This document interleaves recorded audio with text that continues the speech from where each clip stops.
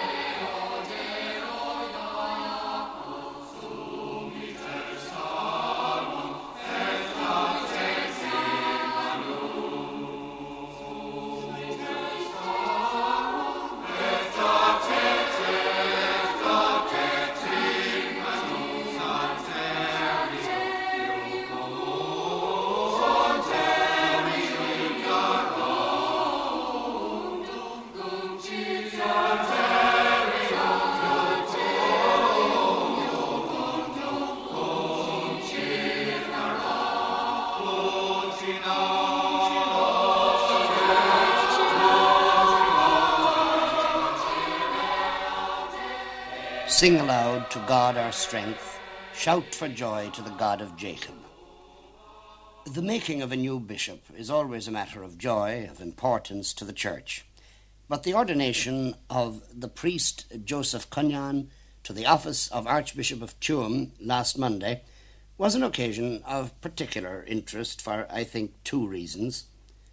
First, because of something new and up to now rare in Catholic practice, but which since the Second Vatican Council is becoming more common, that is, a bishop retiring from his see and handing on the office to his successor. And secondly, because for the first time in this country the new rite of episcopal ordination was used, a rite simpler, clearer, and more meaningful than that which had been in use for centuries and had perhaps suffered some of the distortions and accretions inevitable over such a long passage of time. In Tuam Cathedral, the new service was introduced to the people and commented upon by Father J.G. McGarry of Maynooth, himself a priest of the Archdiocese. And I asked him to introduce it to us now with a word about the office of bishop itself in the Church of today. Well, it's quite clear that it was the will of our Lord that there should be always bishops in the Church, and that their function was essential for the life and continuance of the Church. The bishop is a centre of government, but he's also a centre of unity, and he's a centre of growth. Now, his functions will vary in the manner of its exercise from age to age. We don't have any longer prince bishops or people like that who exercise power. And I would like to just dwell on some aspects of the bishop's life in the contemporary Church. It seems to me that the function of a bishop today is in accordance with our notions of democracy and participation and freedom and people's rights, the desire to involve lay people more in the life of the Church. They are the Church, of course. It seems to me that the role of the bishop, according to the will of the Church, is rather somewhat different from what it had been a century ago. He is a leader, of course. He's a father in God. But he's also a stimulator, and he will have a rather different task from what Bishop a century ago. Archbishop Conan is going to have a rather different job from John McHale.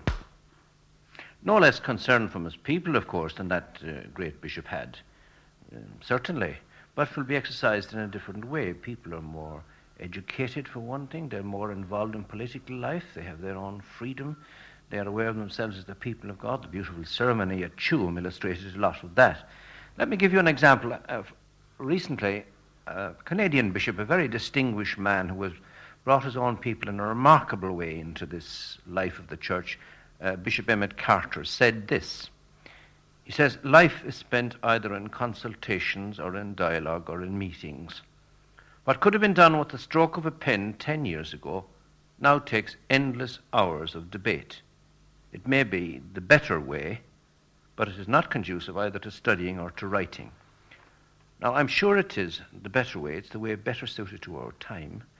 And it would involve the bishop in consultation with his priests, in hearing their opinions, and, of course, hearing the lay people equally. One ancient figure from St. Ignatius of Antioch is memorable in describing the relations of a bishop with his priest. He says, the harp and its strings. And I think it would be wrong to think of a unity that excluded the laity. It's not merely a presbyterium, a relationship of bishop and priests, but a relationship of bishops and priests open to the service of the people. Now, I said that the principle that the bishop is a principle of growth and of unity. Of unity, I think he has a particular task here, because as we're all aware, there's a certain great differences emerging between the generations because of the pace of change. I think a bishop must try to be, nobody can achieve this wholly, of course, he must try to be a figure of charity who understands the desires and the necessary tensions between these people and is a kind of point of resolution. I think also he must be a principle of growth. We don't any longer believe that one simply waits for a direction from the bishops, the stroke of the pen that Bishop Carter talked about, to do this or to do that. He listens willingly to his people, as the charge to the new bishop said, and he seeks out their opinions, and he welcomes their suggestions, and he is open and watchful and helpful and stimulating.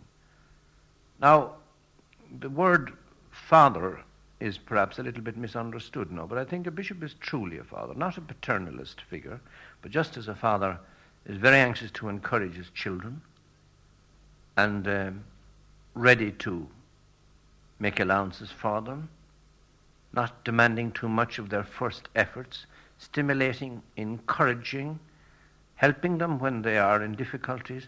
I think a bishop has got that task too.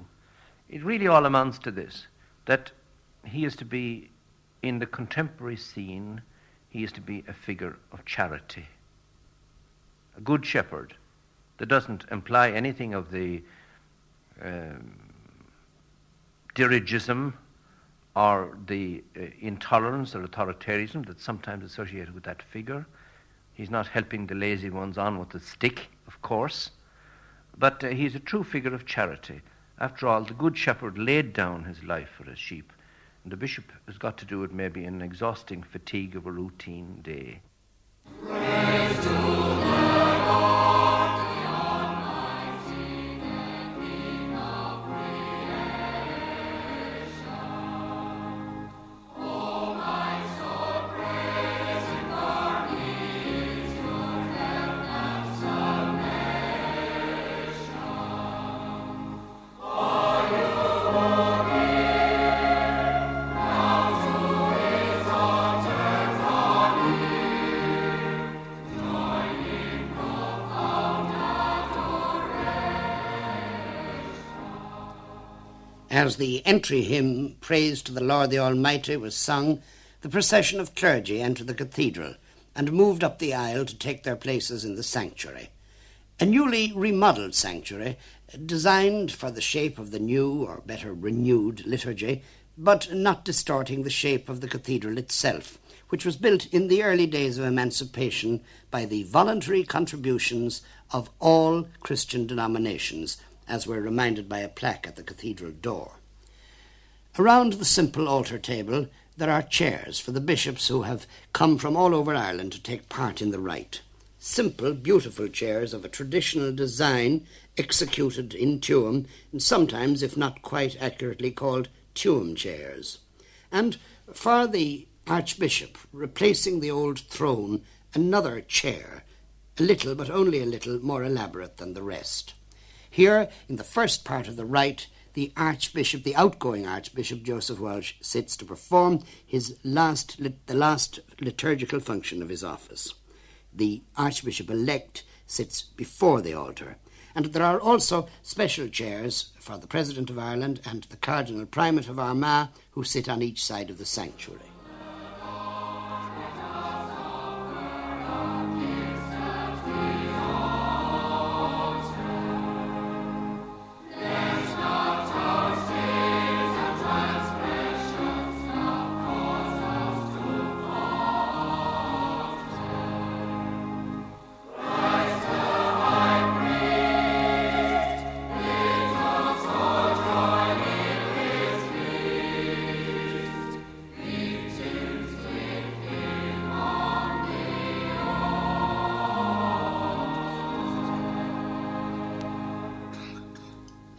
The congregation in the main body of the church includes representatives of the government and local bodies and of the 56 parishes of the Archdiocese of Tuam, an area extending from Roscommon to the Aran Islands. The ordination rite takes place in the framework of the Mass, and the liturgical action is entirely in the people's language, or rather languages. The epistle appointed for St. Patrick's Day is read in Irish by a layman, Colm O'Callaghan, who represents the Archdiocese on the new National Council for the Lay Apostolate. An ceacht, a bhráthla, is leis an grí creator chun fíor aontacha, is leis an méal a dhéantar ódáil chun slánithe. Mar dear an scriptúr, an té chreidir an ní bhaid sé beag uptúil. I léon idir dheala idir an Júda agus an Gréagach, mar is éis an tír na céine atá ar fad, agus tá sé sibhre ar waithe le gataine a gléas mar an té gléas ar anam an tír na slán ófré. A céan chuí a gléas siad ar an té na credan siad an, agus céan chuí a gréidir siad sa té ar thúla siad faoi, agus céan chuí a gléise siad gan sean móra, agus céan chuí a dhéana siad sean móracht, muna ggheartar ar thion sin iad, mar tá scrífa, na hána deach siúd a thugan lós do scéal na sihána, a thugan lóide a scéal na fíranna. Ach ní héhí le gine géad an sa scéal, nach bhfuil sé ráite gai séas, a híana chéchréad ar bhíneise, mar sin, is ón de scéal a leistar hagas creidir, agus an de scéal a leistar tagan sétra a bhríhe Christ. Ach dearm, béidir ar thúla siad, thúla cinnte, lethe glóra matra gatír, agus a bhocla go dtí críthe an domhan. A reading as appropriate to this occasion as to the feast. After the Gospel, also read in Irish by a priest from one of the Connemara parishes, the actual rite of ordination begins with the ancient invocation to the Holy Spirit, Veni Creator Spiritus. Spiritus.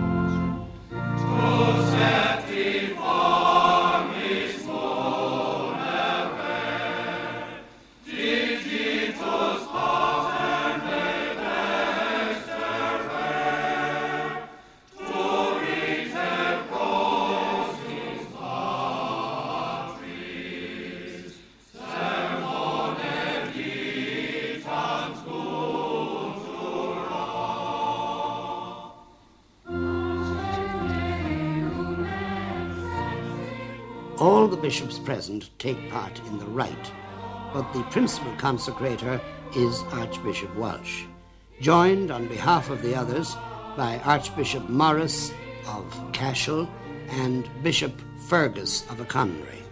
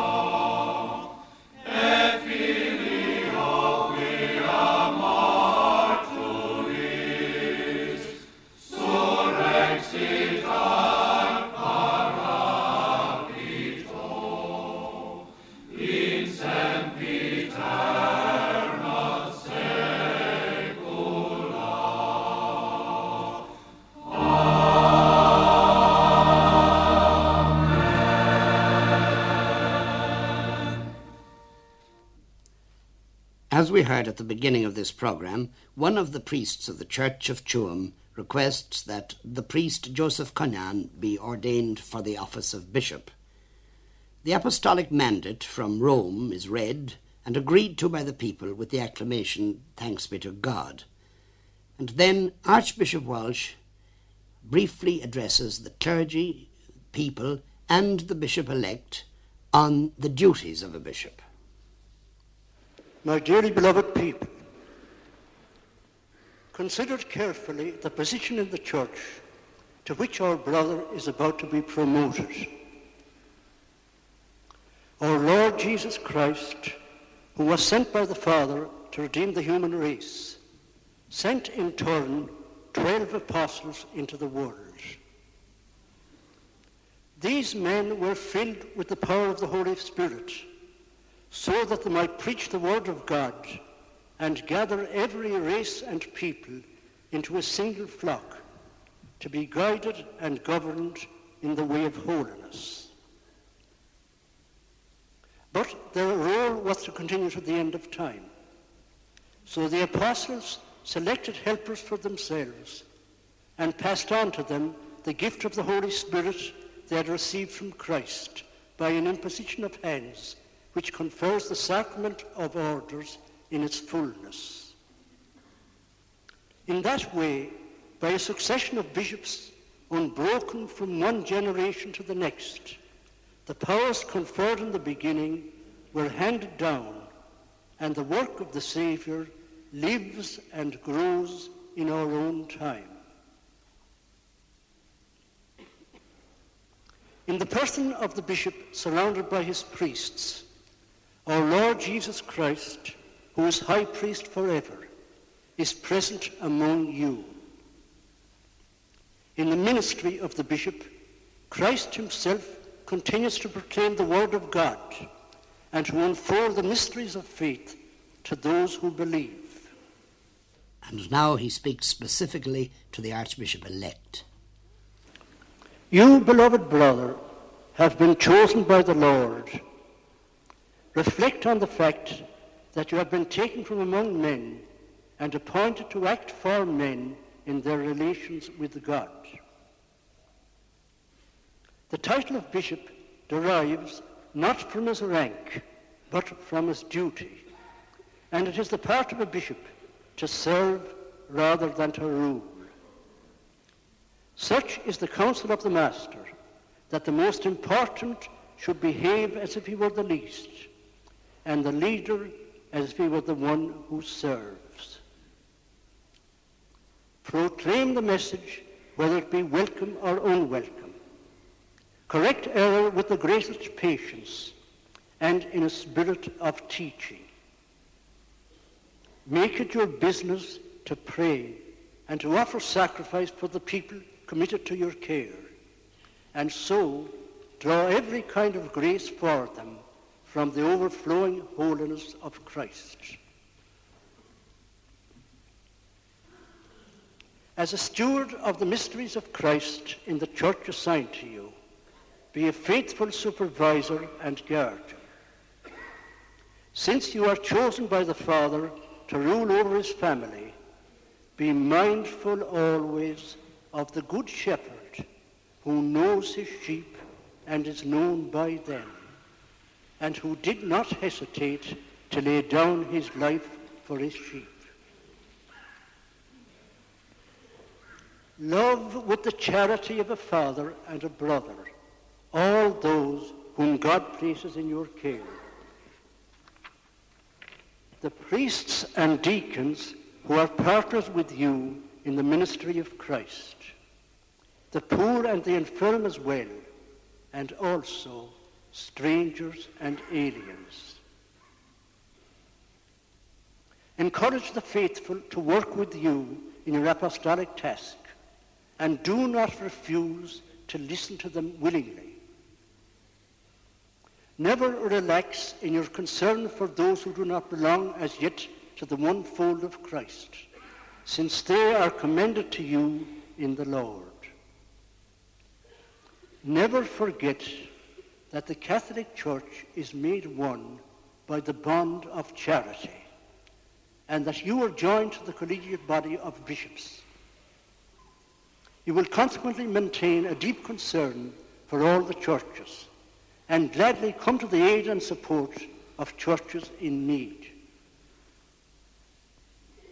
Give your attention, therefore, to the whole flock in which the Holy Spirit appoints you an overseer of the assembly of God.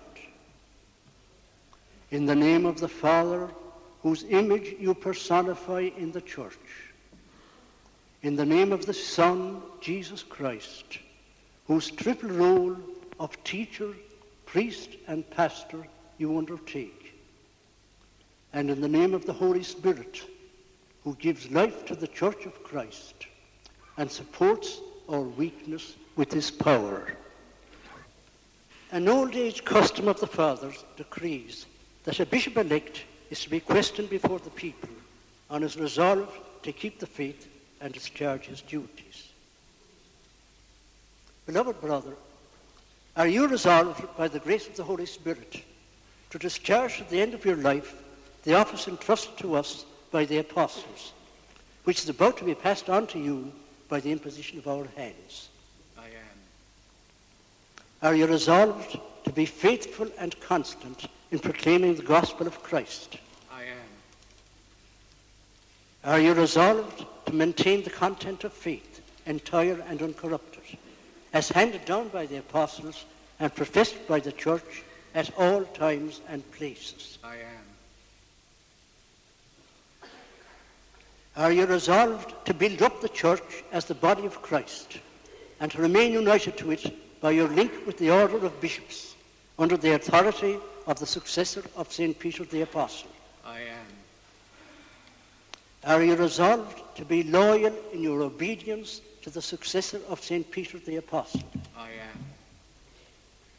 Are you resolved as a devoted father to sustain the people of God in cooperation with the priests and deacons who share your ministry and to guide them in the way of salvation? I am.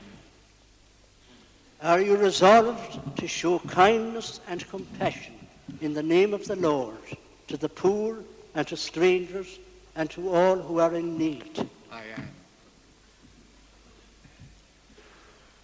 Are you resolved as a good shepherd to seek out the sheep who stray and to gather them into the fold of the Lord? I am. Are you resolved to pray without ceasing for the people of God and to carry out the highest duties of the priesthood in such a way as to afford no grounds for reproof? I am, with the help of God. May God, who began the good work in you, bring it to fulfillment. Beloved, let us pray for this man chosen to provide for the needs of the church. Let us pray that Almighty God in his goodness will fill him with abundant grace. Let us kneel.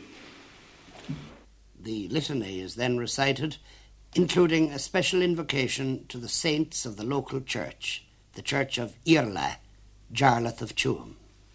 Saint Jarlath of Tuam, Saint Enda of Arran, Saint Fehim of Cong, Saint Benin of Kilbannon, Saint Fursey of Kilursa, all men and women, saints of God, Lord, spare us.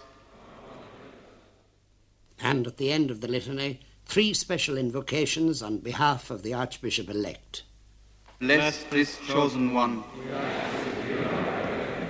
Bless and make holy this chosen one. Bless, make holy, and consecrate this chosen one. Jesus, Son of the living God. Christ, hear us. Lord God, listen to our prayers. Send this your servant the fullness of priestly grace, and fill him with your powerful blessing through Christ our Lord. Now follows what, by biblical warrant and the continuing tradition of the Church, is the core of the rite of ordination to the order of bishops, as it is to the order of priests and the order of deacons. To quote the rubric, the principal consecrator lays his hands upon the head of the bishop-elect. After him, the consecrating bishops do the same. And so, in Tuam last Monday, the priest, Joseph Conan, was made a bishop by the imposition of hands, first by his predecessor, then by the Archbishop of Cashel and the Bishop of Conry, and then by all the other Irish members present of the Episcopal College, beginning with the Cardinal Archbishop of Armagh. And, to quote the rubric again, the principal consecrator now places the open book of Gospels upon the head of the bishop-elect.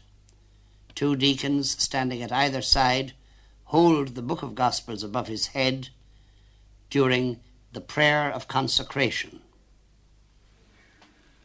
Father of our Lord Jesus Christ, merciful God, bringing comfort to all, from your heavenly home you look with care on the lowest of your creatures, knowing all things even before they come to be.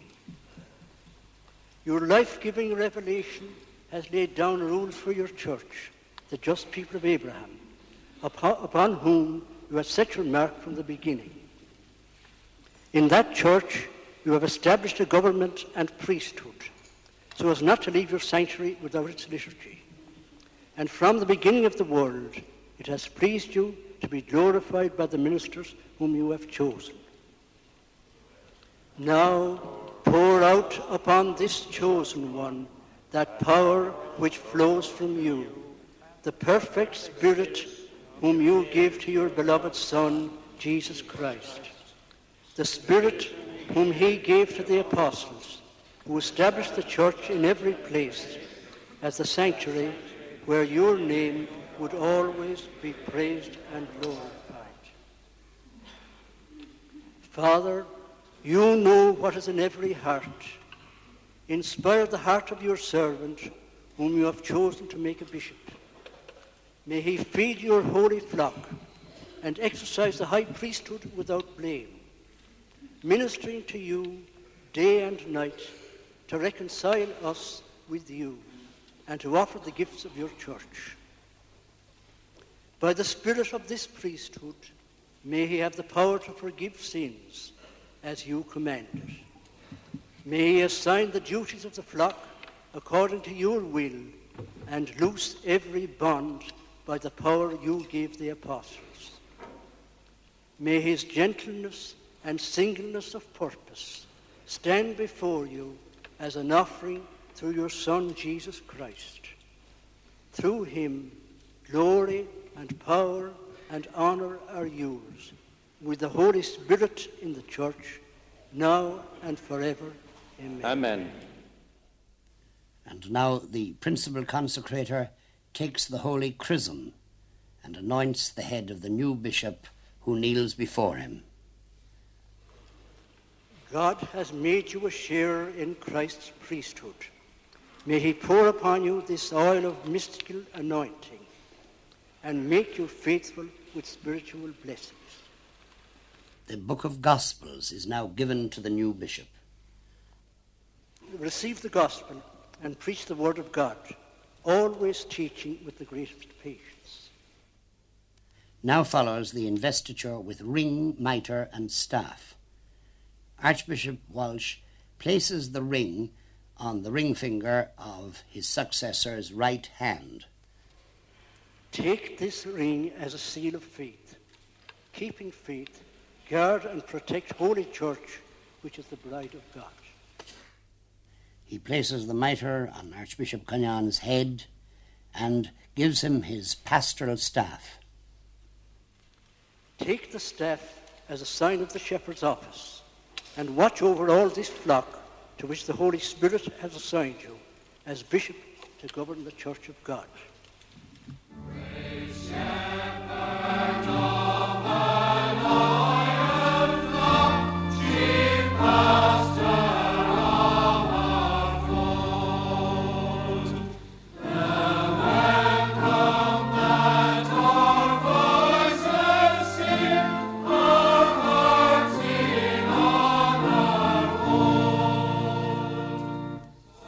Archbishop Walsh leads his successor to the episcopal chair, the chair of Jarlath. The newly consecrated bishop lays aside his staff and receives the kiss of peace from his brother bishops.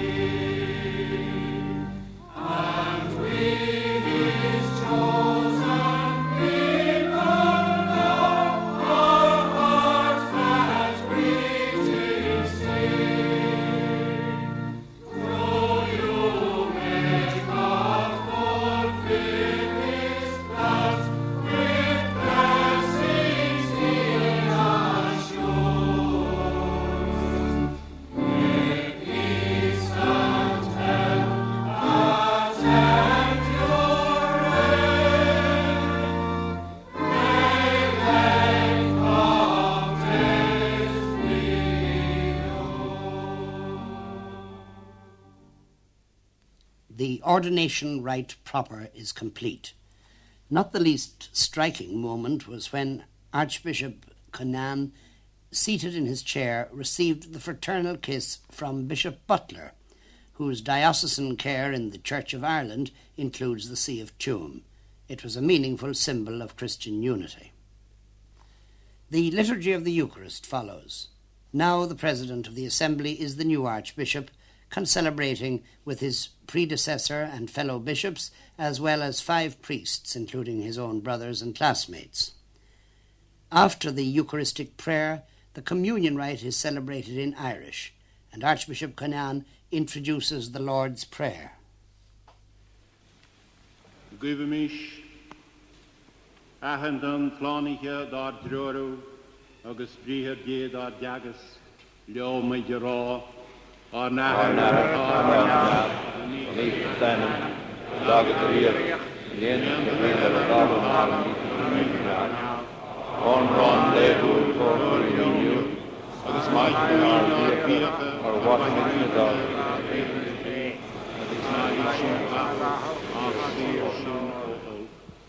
Sweershin, Impime de Hirna, O Gaholk, Dara, Da Will, August May.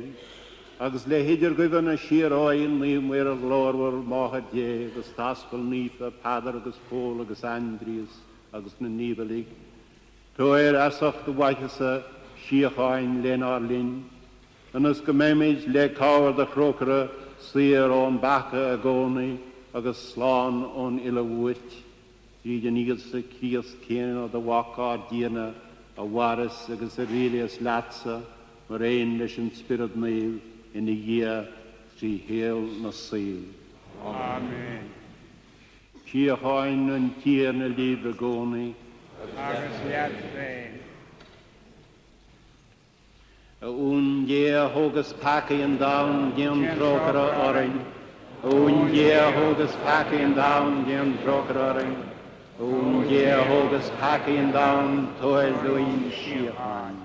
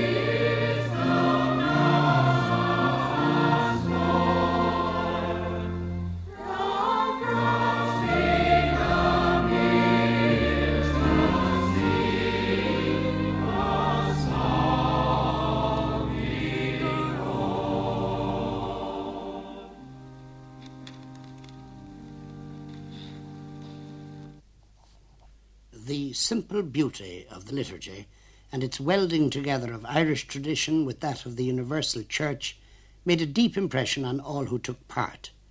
A young scripture scholar, priest of the Archdiocese, Father Sean Frayne, reflects on this. I suppose we could describe it all, really, as the Church of Tuam celebrating. This was altogether appropriate, I feel, because Dr. Cunyan's theological writings over the past number of years have been largely concerned with two particular areas. The first, the theology of the local church. And the second, the meaning and significance of the liturgy in the life of that church. And I suppose one feels and hopes that these two aspects of his interests will dominate and determine his episcopacy in Tuam.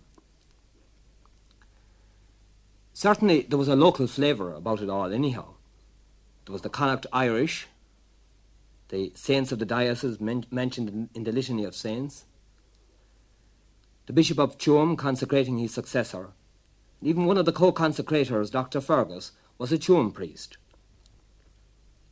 You had the lay representatives from all the parishes, together with the clergy of the diocese, making the bulk of the congregation. But all this local flavour and colouring of the event was no cheap provincialism.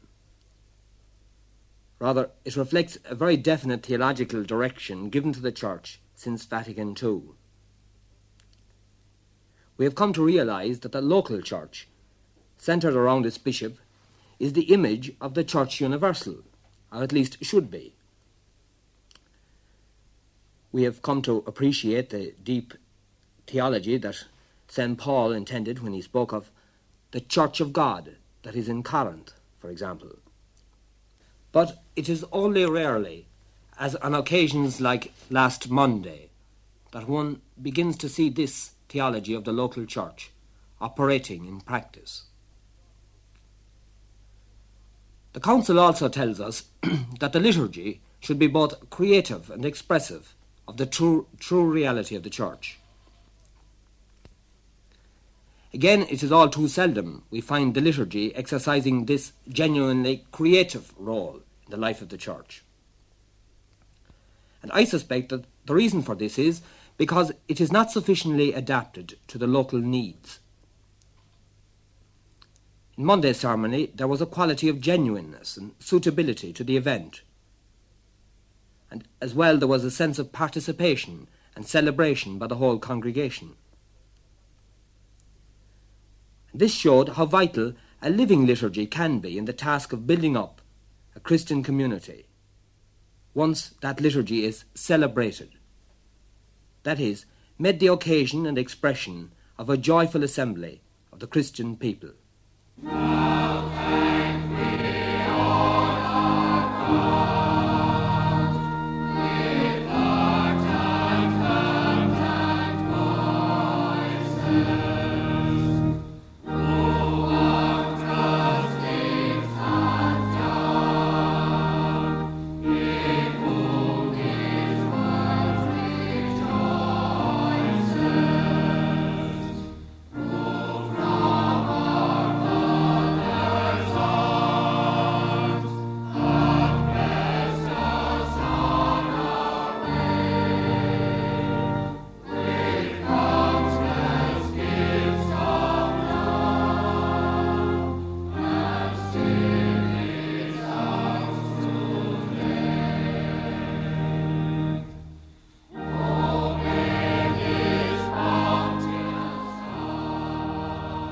Another element of Christian tradition was added when, at the end of Mass, Martin Luther's great hymn was sung as Archbishop Cunyan was led by his predecessor through the cathedral, blessing the congregation.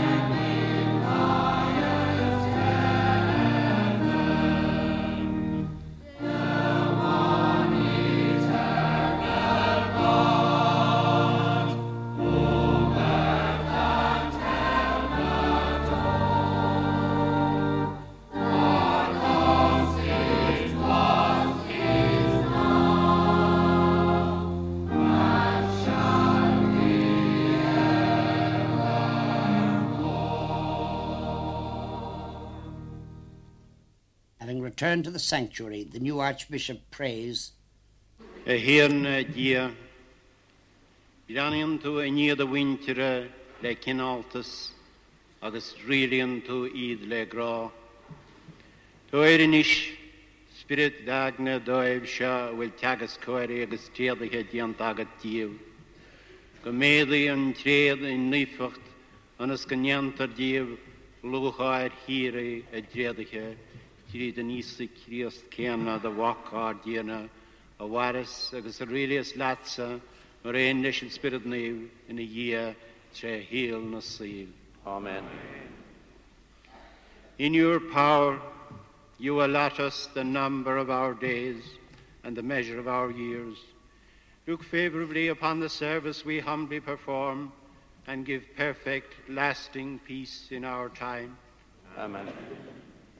May those you have raised to the order of bishop please you in the performance of their office. May the clergy and people come to love them affectionately, so that the shepherd may not be without the support of his flock, or the flock without the loving concern of its shepherd. Amen. May the blessing of Almighty God, the Father, the Son, and the Holy Spirit descend upon you and remain with you forever.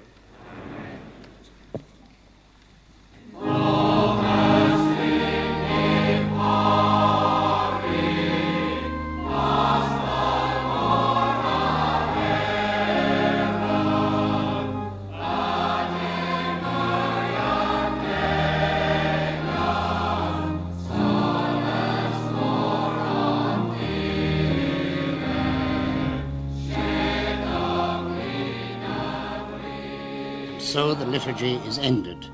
People and clergy go out from the cathedral, and the new Archbishop also goes out to take up the daily round of the new life which, as Father McGarry says, he must now live for his people.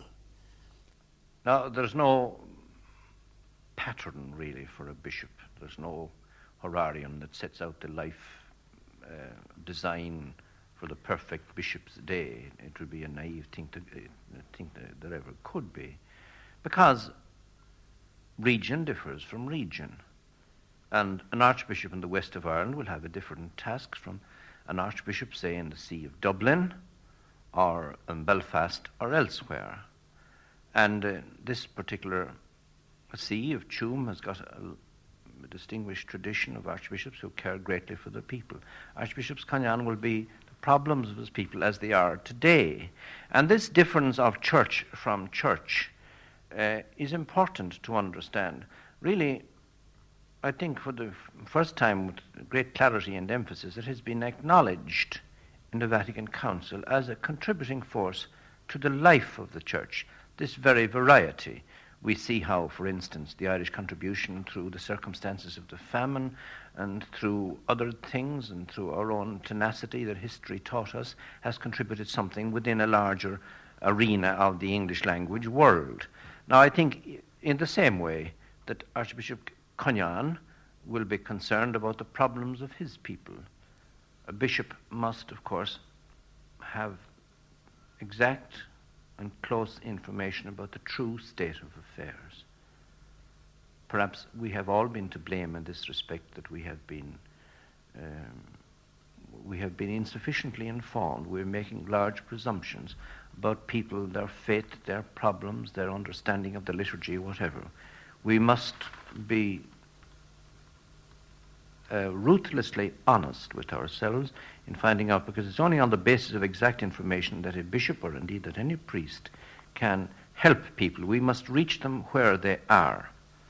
So, if I may come back to the remark of Bishop Emmett Carter, that about the stroke of the pen, a bishop 10 years ago could have done a lot of things with the stroke of a pen that he cannot do today.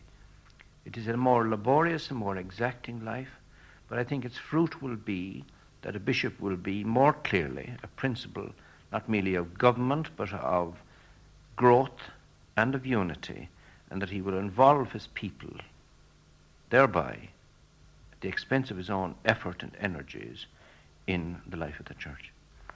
Father Sean Frayne refers us again to the way in which Archbishop Walsh handed over his office to his successor and installed him in his chair, his cathedra.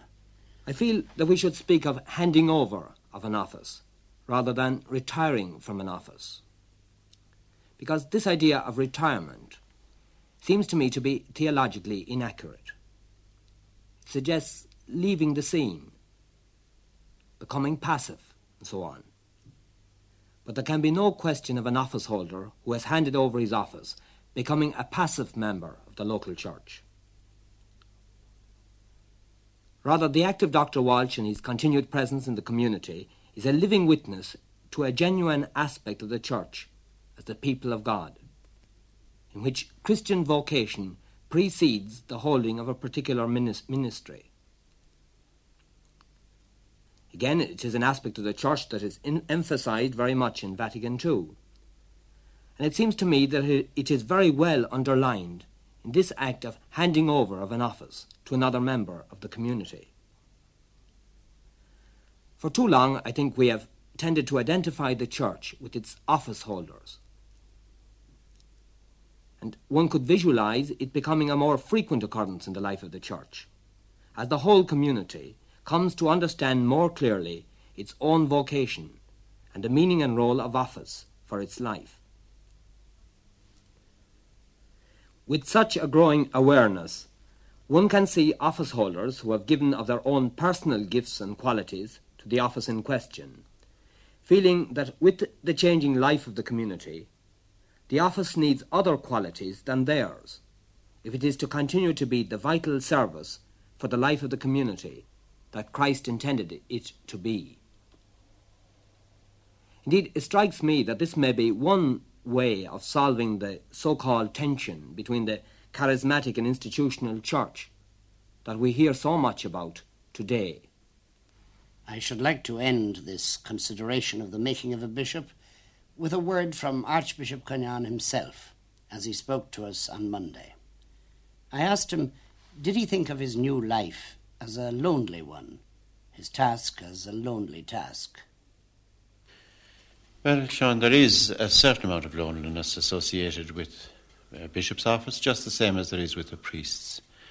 A priest or a bishop is and must always remain, in a certain sense, apart. But if you mean by loneliness that I should have no further contact with people, that I should have no heart-to-heart talk with people, that I shouldn't be able to talk straight to them and they to me, then I would not like it to become a lonely job.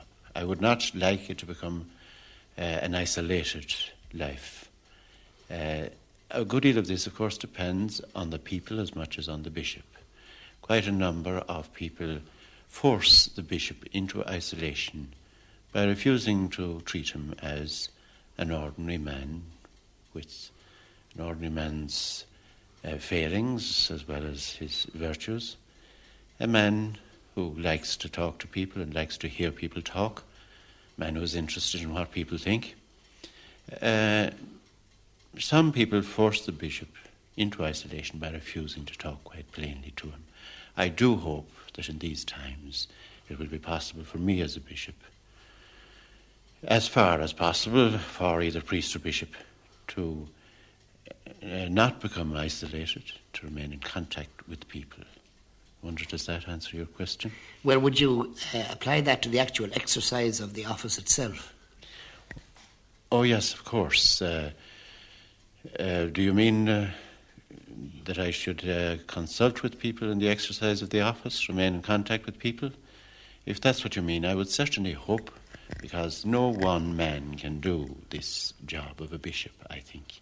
He needs the help of his priests, first of all, and he also needs the help, the advice, the counsel of his lay people. He needs expert advice from the experts among his people. He needs the honest opinions of those who are not experts, but who are the people of God and who are interested in religion, interested that the message of God should come to them as clearly as possible through their bishop and their priests. Now, do you think that the present structures, to use the modish word, are sufficient for ensuring that that will happen? I don't think so. I think we do need some structures to set up system of communication, to use another modish word, a system of contact between bishop, priests and people. What I have in mind is this question of parish councils, for instance, a pastoral council for the diocese, which would include priests and lay people. I would be very anxious to have the advice of people at all stages, but there's one point I would like to emphasize, if I may, that seeking advice does not always mean acting on that advice or accepting that advice. People must be prepared to give advice and to have the bishop in the end and the diocese make the decisions. Somebody must be a decision maker. And if everybody who advises, whether priest or bishop, expects him to follow this advice always, then the whole system is stultified. Looking outward now from the diocese itself, do you regard this diocese, this Church of Tuam, as very much part of the Irish Church, which it obviously is, but do you feel that in the life of the Irish Church, what this local church has to offer is important? Yes, I think this is true of every diocese and, of course, of the Diocese of Tuam.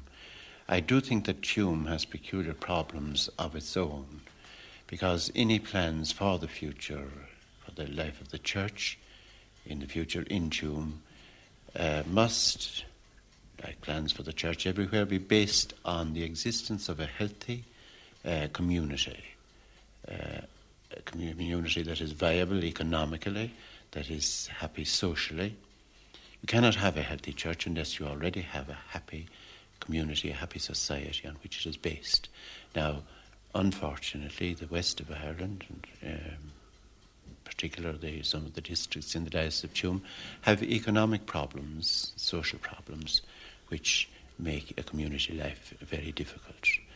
Tuam then has its own special problems, but I would hope that Tuam, the Archdiocese of Tuam, would be able to make a very significant contribution to the Church in Ireland in the future. Tá mar bheith gá héal se leis ó heh cultúr de, ó heh teanga de. Ní dóileth go nhéanann se seo gá phobal de, nó an éon phobal amháin iad? Ó cinnte is éon phobal amháin iad, ach tá an difriocht bór seo idir an dá híl an san dióise se, tá gá cheantar an, cantar an bhfuil an ghaeilge mar rá hangan ag na daoine, cantar bocht an chuideas módia, agus tá feibanna agus cisteanna bhfuil lethe baint leis seo. Ach ní dóilem chorbe go nhéanann sé an difriocht, go nhéanann sé gá chuid gan phobal.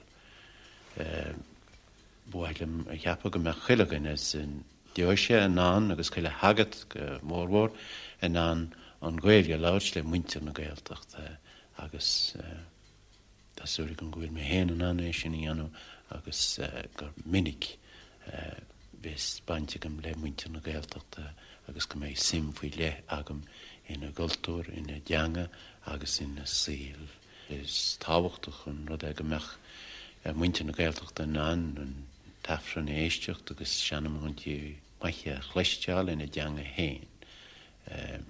Deanna mis me díhol ó fad agus is féidirlum leis sin a chorigín in san Gaeltacht. Tá mar a dúirtú feibanna ó heh economíocht agus cultúra buint leis an dióise se. Dearach daoine go bhfuil feibanna mór a buint le síl na héireann an ó feasta in na cuasaí se leis. Agus tá réir beidir go bhfuil feibanna mór in an gan agleis. Deirtar uirnta nach bhfuil deacha tosaí éigeandáil nó fráin na hagla sin éireann. Meas tú an fíor san? Os fíor cinnt, níl me deacha tosa agus go minic níl is an gheart cabhar me de dul in éan in éon áiteile san agleis faoi láchar ach le cúnadí agus le treoire an spirit naomh déanana me dear níhil agus tásúla gom go bhfuil ré mór táhachtach an án den agleis in éan agus fud an dam in san am sean a bhfuil me sé teacht san am a bhfuil me ád aspag an dióise se. When you need mealtime inspiration, it's worth shopping Kroger, where you'll find over 30,000 mouth-watering choices that excite your inner foodie. And no matter what tasty choice you make, you'll enjoy our everyday low prices, plus extra ways to save, like digital coupons worth over $600 each week. You can also save up to $1 off per gallon at the pump with fuel points. More savings and more inspiring flavors make shopping Kroger worth it every time. Kroger, fresh for everyone. Fuel restrictions apply. Transform your home in one weekend with paint from Menards. Get a paint that combines durability and gorgeous color. Dutch Boys DuraClean Interior Paint and Primer in One offers Stay Clean technology, making your home stay beautiful and clean longer. And with Dutch Boys Easy Opening, Smooth Pouring Container, transforming your home has never been easier. Save big money on Dutch Boy paints and head into Menards to get your paint project started today. Save